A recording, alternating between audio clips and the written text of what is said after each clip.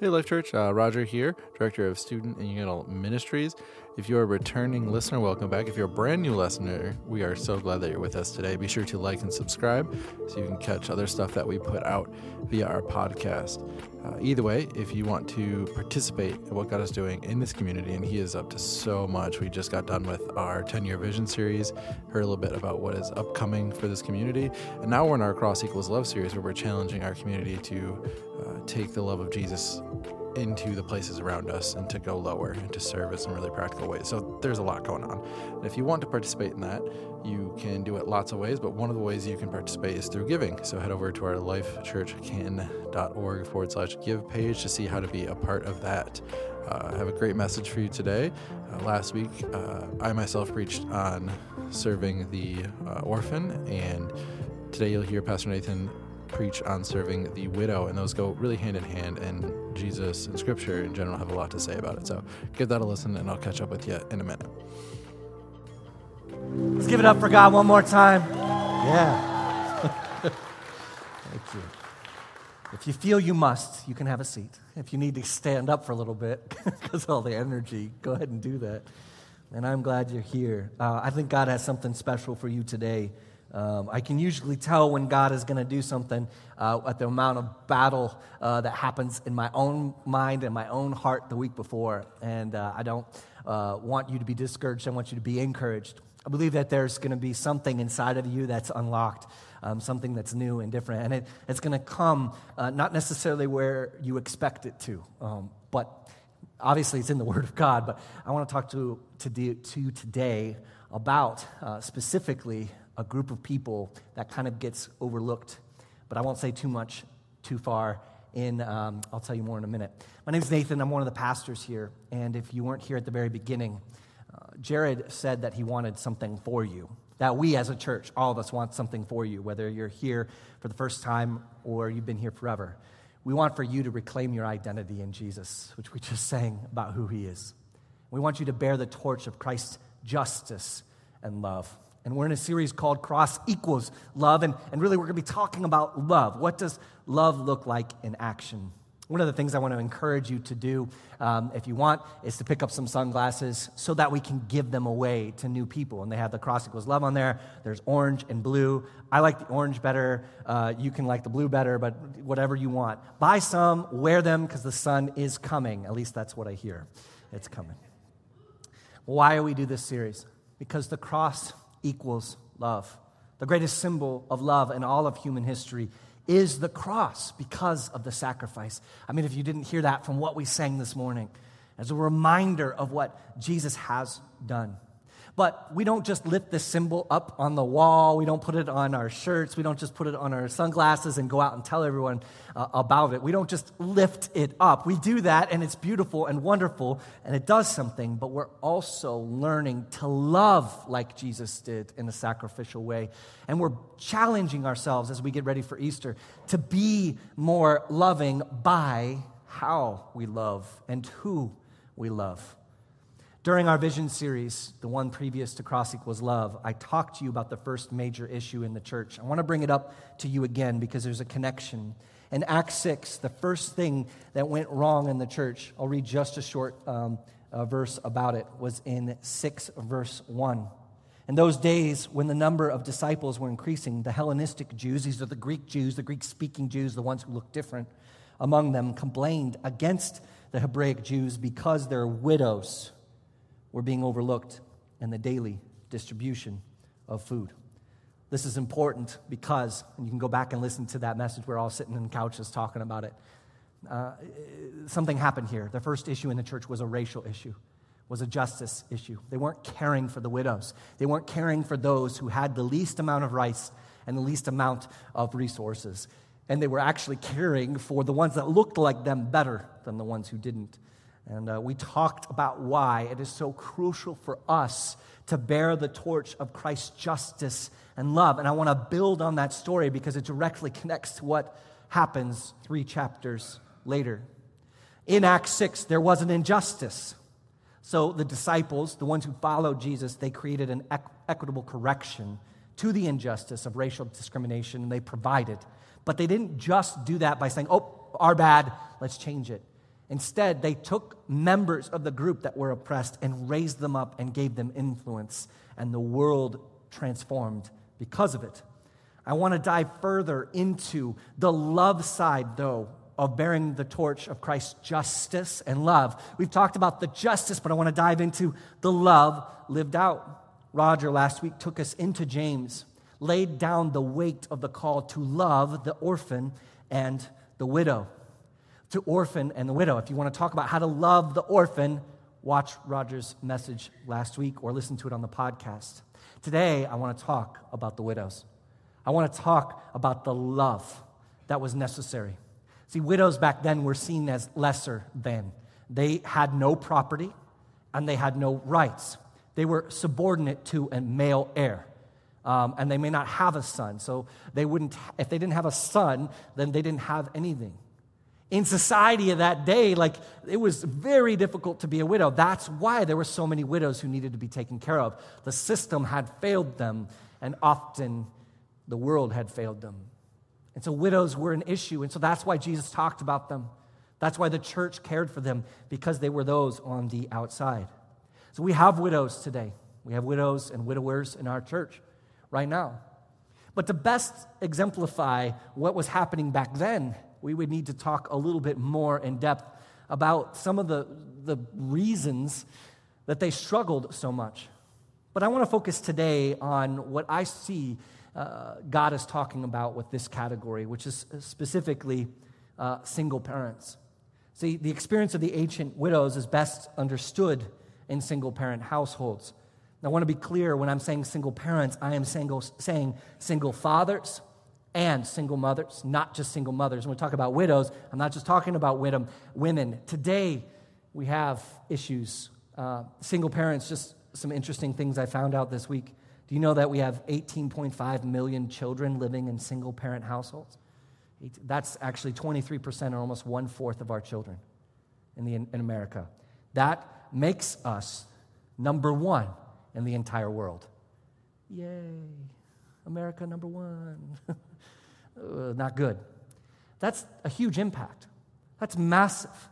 20% of the single-parent households are led by a man, and 80% are women.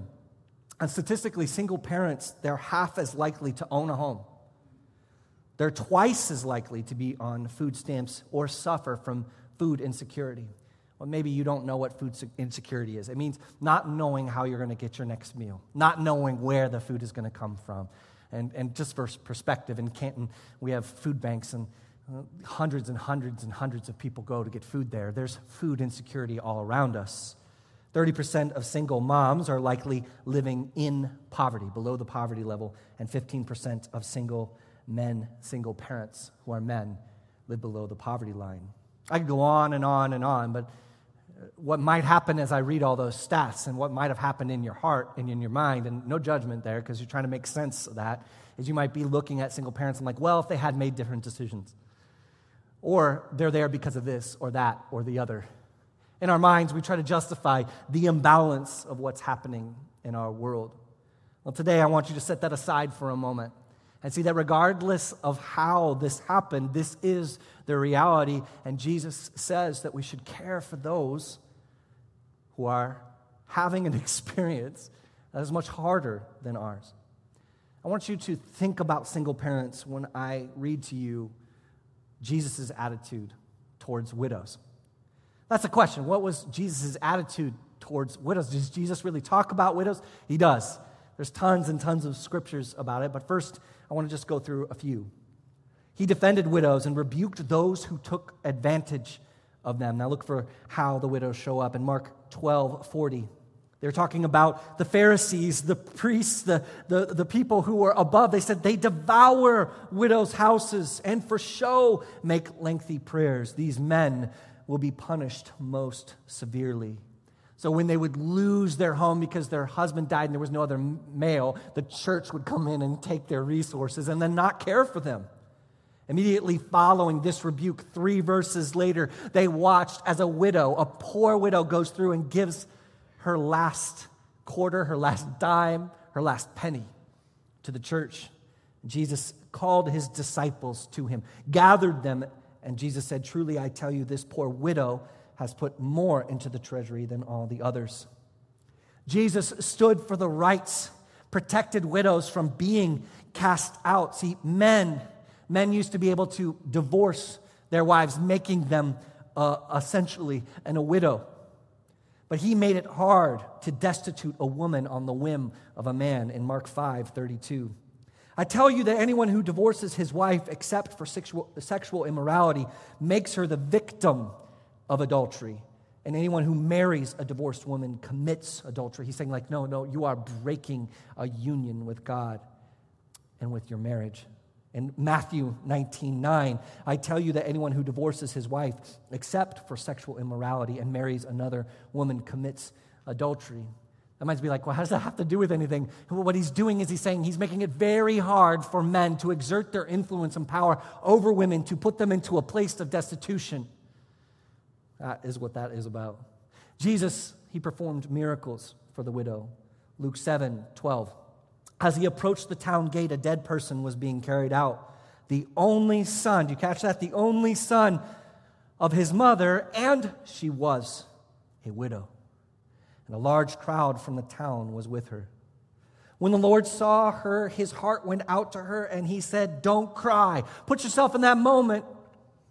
This woman had lost her husband, but she had a son. How lucky that she had someone. But now her son was dead. And Jesus comes up to a funeral procession and said, don't cry. Then he went up and touched the bier. They were carrying him on. And the bearers stood still, and he said, young man, I say to you, get up. The dead man sat up and began to talk, and Jesus gave him back to his mother. It reminds me when Jesus was on the cross, and he sees the disciple he loves and his mother, and he provides by saying to his disciple, this is your mother, and this is your son. I mean, one of the last acts Jesus did was to care for his soon-to-be widow mother who had no sons. Jesus cared deeply about the widows, the orphans, and the poor. This verse on taking care of the poor, the verses on it are extensive. See, widows were poor as well. This is huge. This is huge on Jesus' heart. In Acts 6:1-2, when I read this, I accused the disciples of forgetting their place, that they forgot that they were to be there to serve and to love. They had distanced themselves from the table and said, no, let other people do it. We'll just do the word of God. But it had stagnated their ministry. And you saw this revelation that came because they went back into it. But I don't know how they had forgotten the conversation with Jesus in Mark 10:45, which our whole series is based on. For even the Son of Man did not come to be served, but to serve and to give his life as a ransom for many. They must have also forgot Micah 6:8, which was even older, as Roger and I both spoke about, forgotten that Jesus called his disciples not to try to gain prestige and power, but to lower themselves, to go lower. And back then, there were only two groups lower than the disciples, women and slaves. They had forgotten that the disadvantaged, the oppressed, is the very place that Jesus called all of us from the beginning of the Word of God, through Micah, through Mark, and Acts, and all the way to now, is to love those on the outside, to love those who are hurting. That's why James 1:27, I'll read it again. Roger did a powerful job of explaining. It says this: religion that God our Father accepts as pure and faultless is this, to look after orphans and widows in their distress, and to keep oneself from being polluted by the world. This sermon is essentially part 4 of the discussion on bearing the torch of Christ's justice and love. I won't be able to cover all the nuances, so I just encourage you to listen to the entire Vision series and the Cross Equals Love series. Really only, at this point, 6 or 7 messages, and you'll be caught up. But I want to talk about the love of Jesus in action. I want to talk about how this transformed Peter. He went from being someone who's like, I'll just read the Word of God. Don't let me, serve those who are the lowest. He changed his way. He got the memo. He's learning to go lower. And he goes out into the world to minister just like Jesus did. This is only 3 chapters later in Acts 9. in Acts 9:36. Some of you may have not heard this passage before or heard a message on it, but I love this passage in verse 36. In Joppa, there was a disciple named Tabitha. In Greek, her name is Dorcas.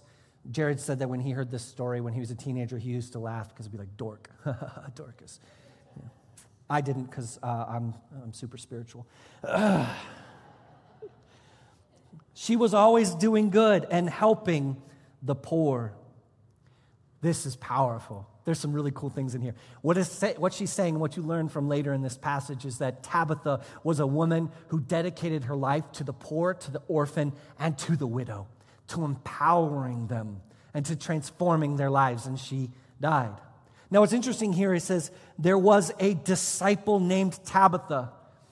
Man, I love being able to look at the Greek because this word disciple is the same word disciple that's in the Great Commission. Go therefore and make disciples of all nations, except there's one difference. And it only occurs in the New Testament once. This word, you're looking at disciple, occurs once. And it's the only time it occurs in the feminine. What I love about this is it feels to me like it's a title. It feels to me like this is the disciple, Tabitha. That she is the one who cares for the poor. It reminds me of how crucial it is to do this. Acts 9:37, let's see what happens. About that time, she became sick and died. This is as Peter is in Joppa. And her body was washed and placed in an upstairs room.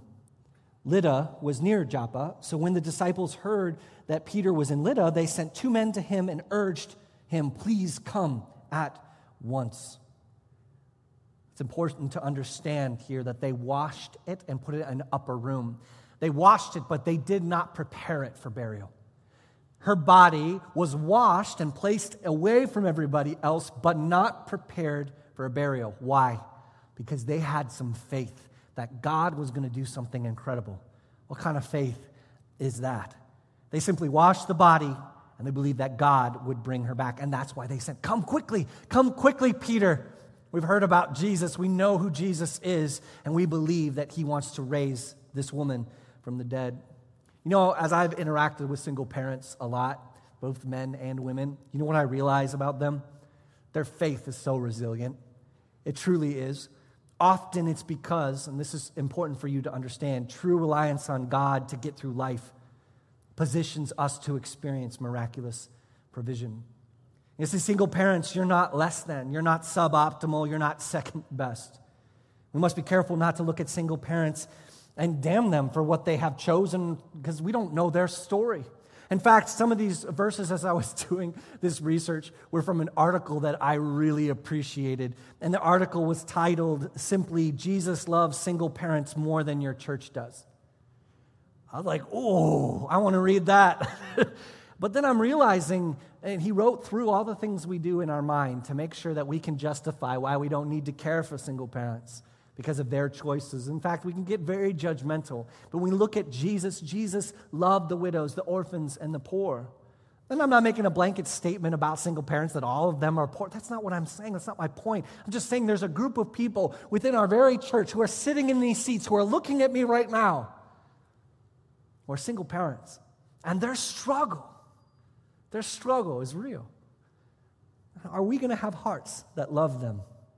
But what I want to say is that they are strong in spirit, and their reliance on Jesus has made them stronger and better in line with this truth. We are all desperate for Jesus Christ. The difference is many of us have created lives that don't make us that desperate, whereas single parents often have that thrust upon them. But instead of allowing that to crumple them, they take it on and they grow. Circumstances may have forced you as single parents to realize that we are nothing without Jesus Christ. We are all desperate. Here's the difference. You know it. Often we're still learning it. And I think that is reflected in the scripture here, where they're like, God is going to show up in a huge way. Get Peter. This woman isn't dead for long. What kind of faith is that? Verse 39. When they came up out of, I'm sorry, that's a different place.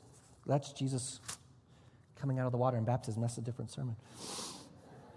completely different sermon. I like how I read that with such conviction when that, it's just the wrong words. All right. Please come at once. Peter, verse 39. Peter went with them, and when he arrived, he was taken upstairs to the room. All the widows stood around him, crying and showing him the robes and other clothing that Tabitha Dorcas had made while she was still with them. Now, Peter sent them all out of the room. Then he got on his knees and prayed. Turning toward the dead woman, he said, "Tabitha, get up." She opened her eyes, and seeing Peter, she sat up. And we always look to Jesus and mirror his actions, his truth, and his love. You know, I said it's easier to love Jesus than to love like him. However, when we do, when we lower ourselves and we mirror who he is, incredible things happen. This whole scene mirrors Jesus. Jesus was brought to a home, to a little girl who had died. He cleared the room, he prayed, and he spoke, "Talitha kumi," little girl, arise. Peter clears the room. He prepares, and he speaks to Tabitha. Tabitha kumi. Talitha, Tabitha. Do you see what's being shown here? That Peter is living into the truth of who Jesus was in the way that he loves and cares for. Here's the key difference, though. When Jesus did it, the people surrounding Jesus weren't convinced Jesus could do anything. But the widows were expectant that Jesus would do everything through Peter. That is the kind of faith that we all need. Acts 9:41. He took her by the hand and helped her to her feet. Then he called for the believers, especially the widows. You see that theme. And presented her to them alive. The one who had cared for them was back. This is beautiful.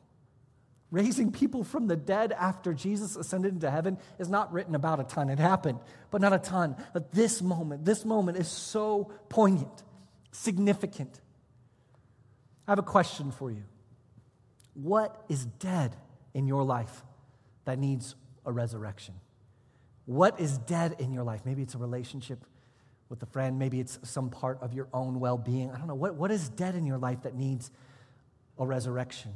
Where are you waiting for God to show up? Maybe you're waiting like the widows and expected, or maybe you're waiting and you're not sure it's ever going to happen. What do you need to change? What do you need to be revealed to you? I want you to ask that question right now, and you can be like, why? We'll get to it in a moment. But I want to continue to move forward and talk about what we can do for single parents. I'm going to tell you the action steps right now before we get to the end of the message, because I want us to act. I want us to care for the single parents in our community, but I want to do it in a way that's not like us being better than or something like that. No, not at all. But just providing for them just like Jesus did. To provide for them just like Peter did. To love and care for single parents. So I have some action steps for the single parents, or for people to help single parents. And I have a question first. If you don't know anybody who's a single parent, you better find some. They're all around. Find some people to get to know and to care for. And all these action steps are about relationship. They're about caring for and with them. The first one is I want you to offer them 2 nights out. 2 nights out, okay? Why 2 nights? Well, because if you offer a night out to a single parent, you know what they're going to do? They're going to get some stuff done. Because they don't ever have enough time. So they're going to go out and they're going to get some stuff done and they'll thank you for it. But give them 2 nights out. Why? To get stuff done, and the second one to have some fun. All right? To go and relax and enjoy. See, if you're a single parent, you're kind of in the in-between zone between married couples with kids or just married couples and single people without kids. And so you're always trying to figure out what to do with your kids. So that's really practical. I think all of us can do that. But as we grow in relationship and we start that, I want you to do another thing. I want you to advocate for single parents. I want you to advocate for them. Now, often we forget that when we're married, we have 2 people to kind of work through. You got some skills here, you got some skills here, you got some time here. But single parents, they got to be everything. And they have less time. So getting on the phone to start talking to someone when their medical bill comes in and it's a hot mess because you all know medical insurance is there for them to make money, and so they do all these things. You know what I'm talking about? You ever get a letter in your mail like, come on, why do I even pay for this stuff? I get it, but imagine you have half the time. Maybe you can advocate for medical bills. Maybe you can advocate for services, help them renegotiate, give some time for them. Some of you love this stuff. Like, that's how you breathe. Your job in life is like, I find satisfaction in paying the least amount of money for everything that I do. And that is a good thing and a godly gift. Maybe you can advocate with single parents. Now I talk about taxes. I know tax season's finishing up. We have some time. Loans. I mean, if you look at the data, single parents don't get loans as often. And if you add a racial component to it, the numbers are skyrocketing. Advocate, work with, help them better their life. And then talking about repairs, right? Repairs in the home. There's sometimes just not enough time. Maybe you need to advocate for a single parent because you're crafty and you can help them with some of their repairs. In fact, right now, if you need help with funds for the materials of a project that you want to do with a single parent, come talk to us.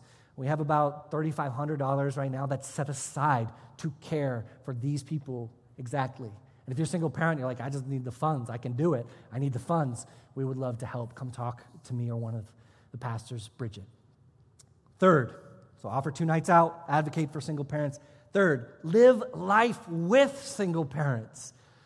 Man, the insular family, the nuclear family, the idea that we all have our own homes and we just spend time with only each other and all that. You know that that's not in here? That's an American thing. Like the idea that we just have our own little homes and our own little things and we just spend all our time away from other people. That's not in here. That's something we made. But we hold it up like, well, I got to have my dedicated family time. Yes, don't work all the time. But like, we have adopted the idea that family is only those in our own little group, when in reality, every single one of the people sitting in this room is your brother and your sister. And so what would it look like for your family to look like that? Maybe Saturdays at the beach, time up north. All those things are coming. I know, you're thinking about it. What does it look like to invite single parents and their family with you, to live life with you? What if it was the expectation that every time you planned an event, you're thinking about single parents, and you're thinking, okay, how could I make an event that helps them engage and be part of it? See, children of single parents, you have it rough at times. I want to speak to you about this. I think that you can have a huge impact on your parent, that you can make a huge impact on them. You are not responsible for their emotions and their well-being. No, in no way. But you can make things easier for them by listening and obeying, but also by encouraging them and speaking life.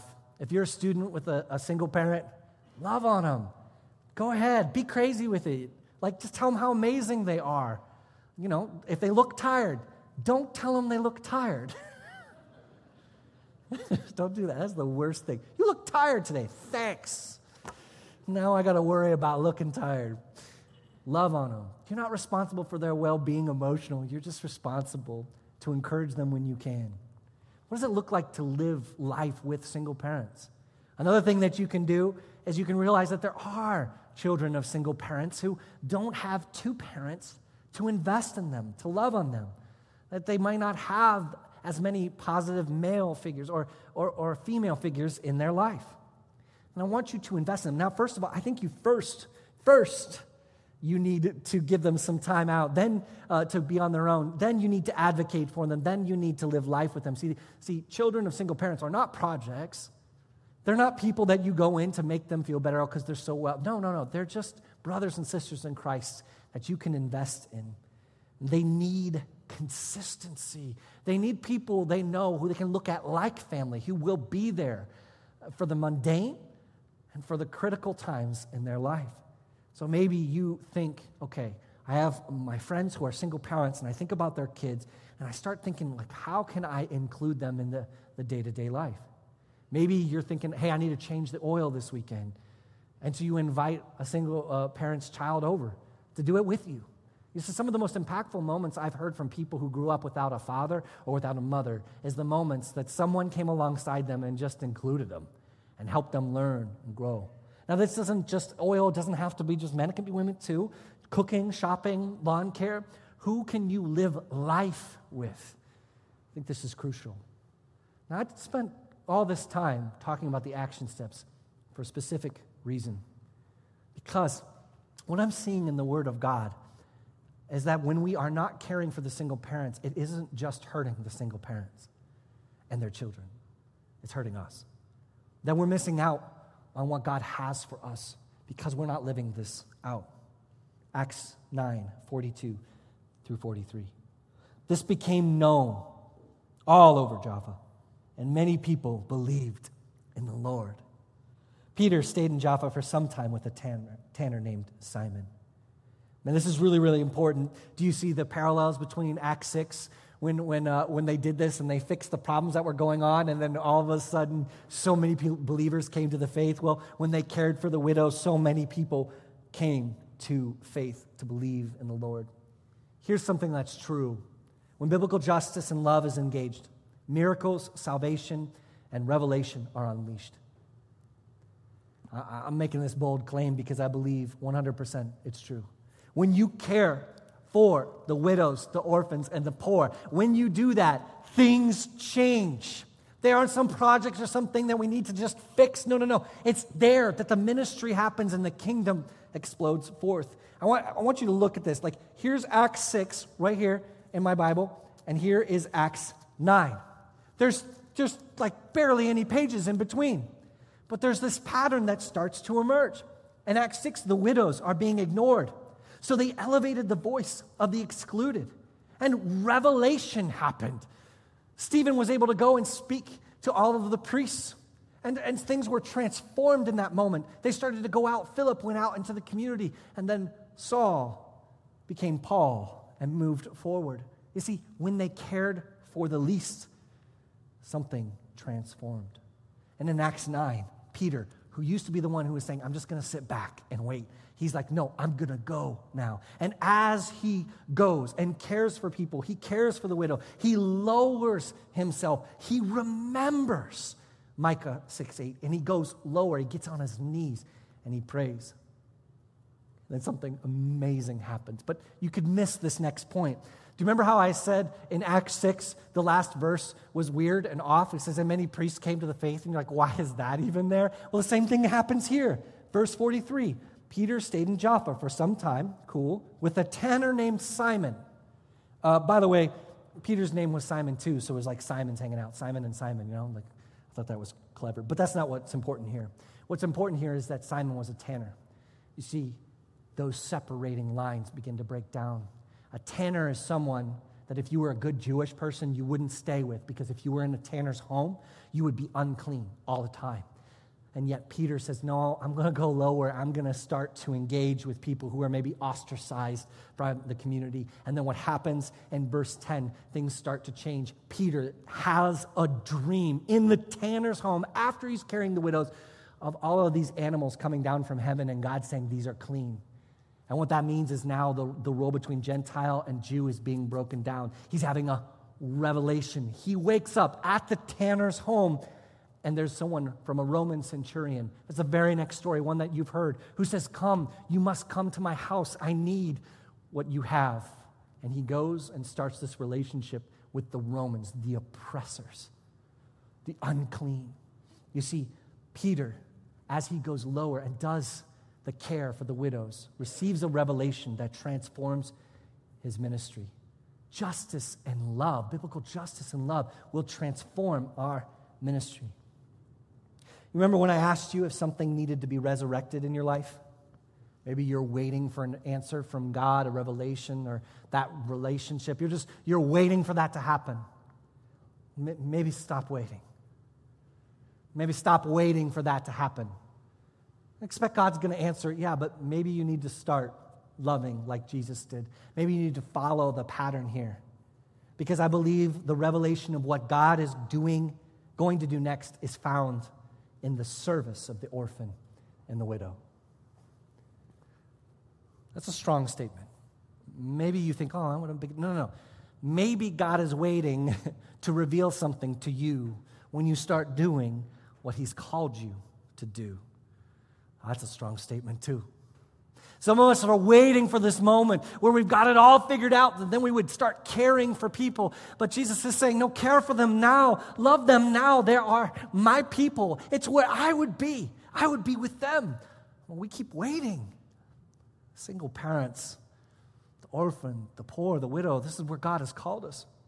I'll tell you a story about Francis Chan. Back in the day, I saw this video. It was when Francis Chan was just kind of rising in fame. If you know who Francis Chan is, I really have a lot of respect for him. But this was in a long time ago. This is in college. So there was a 13-inch screen, but not like the flat one, the big, huge, deep one, I'm talking about. And this, we had a DVD player, but it wasn't Blu-ray, And I'm watching in this prayer house, praying, and I'm watching this video. And it's one of the first times I ever saw Francis Chan. And it's like 20 years ago. And so he goes in, he's talking about this story, and he sets it up as this kind of inspirational moment. Now, he lives in Southern California, or did at the time. And, it's really nice there. And so he gets up, and if you know Francis Chan, he's just very expressive, and he has these giant hands, and he just talks, and he's an amazing speaker. But he goes, I was getting up in the morning, one morning, I'm like, I have a day off, and I really want to hear from God. I want a revelation from God. And so I go, and it's early in the morning before the sun rises, and I go to Starbucks, and I get this beautiful cup of coffee, and it's a little crisp in the morning. Like, how cold can it get in Southern California? Anyways, but he's like, I go out to the beach, and I sit down, and I hear the waves lapping on the beach, and the sun is coming up, and I just sit there to have my coffee, and I'm just in the moment, and I said, God, tell me what you want me to do with my life. That's how he sets it up. He says, you know what I heard from God? I heard this. Why would I tell you anything else when you're not caring for the poor and the orphan and the widow? Whoa. It slayed him. When I hear that, it slays me. How often do I do that? Where I'm like, God says, I have told you what to do. I've told you what will transform the world. I have. Go do it.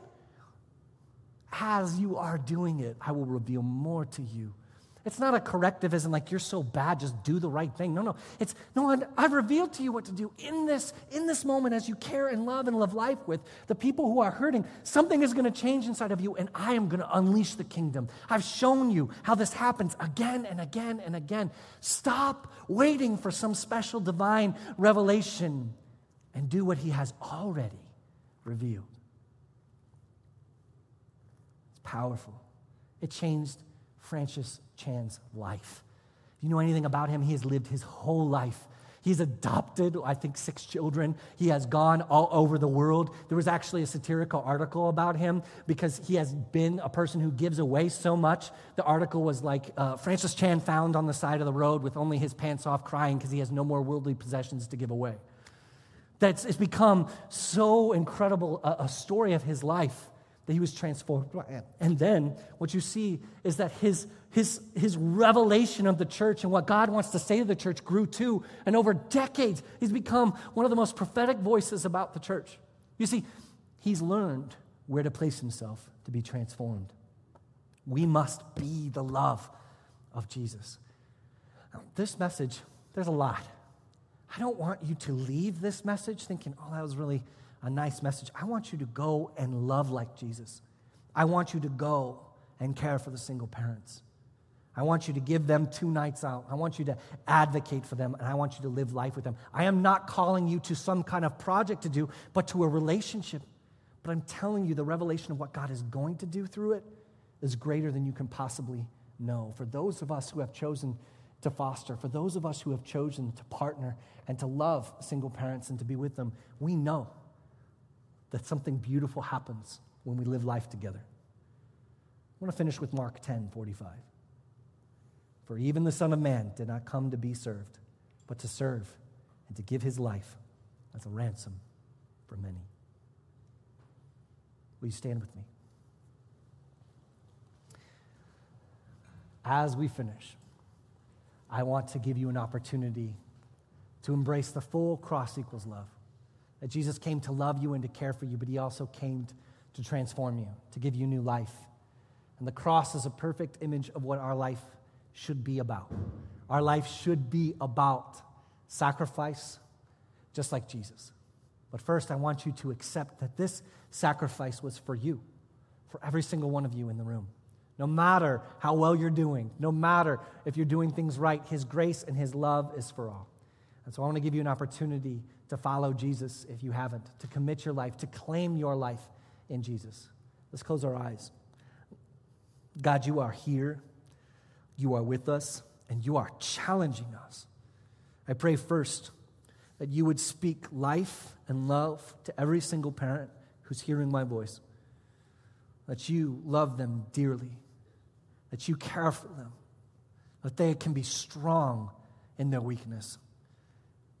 God, I pray that every single person here who isn't involved in a single parent's life, that you would bring a strong, godly, healthy conviction that it's time. It's time to put ourselves exactly where Jesus would be. For those who want to start a relationship with Jesus, maybe you're just struggling in this message. You're like, cool, this message was great, but I came in with some other things. I pray that you would meet them where they're at. And that those who want to follow you with their whole life, who want to start this journey of claiming their identity in Jesus, that they would talk to you right now, because you're here. They would admit their need for you. Admit that they are broken and without you, doomed. But that with you, they will find salvation, rescue, hope, grace, joy, peace, purpose. And in you, they'll find everything. That they would accept the gift that Jesus Christ gave in the cross of dying so that they could live. That they would speak to you and that you would make them new and to begin this journey of following you into eternity. Hope you enjoyed that lesson. It's been so cool to see how this series has flowed together in so many ways. To see that God's call and Jesus' call for us to serve has been a calling from the beginning, and also to hear teaching and sermons about some really practical ways that you can go out and serve the community. That's really important to me, not that we just talk about it, but that we do it, and that there are practical applications and steps we can take. And Pastor Nathan covered a whole bunch of those, so I hope you see God moving this week as you participate via those action steps. If you want to be a part of this community and share some of your struggles, whatever you're going through, whether you need prayer or whether you need support, be sure to get involved, because we believe that you belong, and there's a lot of ways for you to do that. You can fill out a Connect card via our Now page, or you can even reach out to talk to us about joining a semester life group, which are groups where you can do life with other people and be loved and supported by brothers and sisters in Christ. So be sure to check out those opportunities. Like I said, I hope you see God move this week. Be sure that you find a single mother or father, a parent to serve and care for. And if you don't know any, then maybe it's time to start building relationships with those people, because we love them and they're valuable, and they deserve to be served. So be sure to find someone this week. Hope you have a blessed week, a busy week, and a week full of what God is doing in your life in this community. We'll talk to you soon. Bye.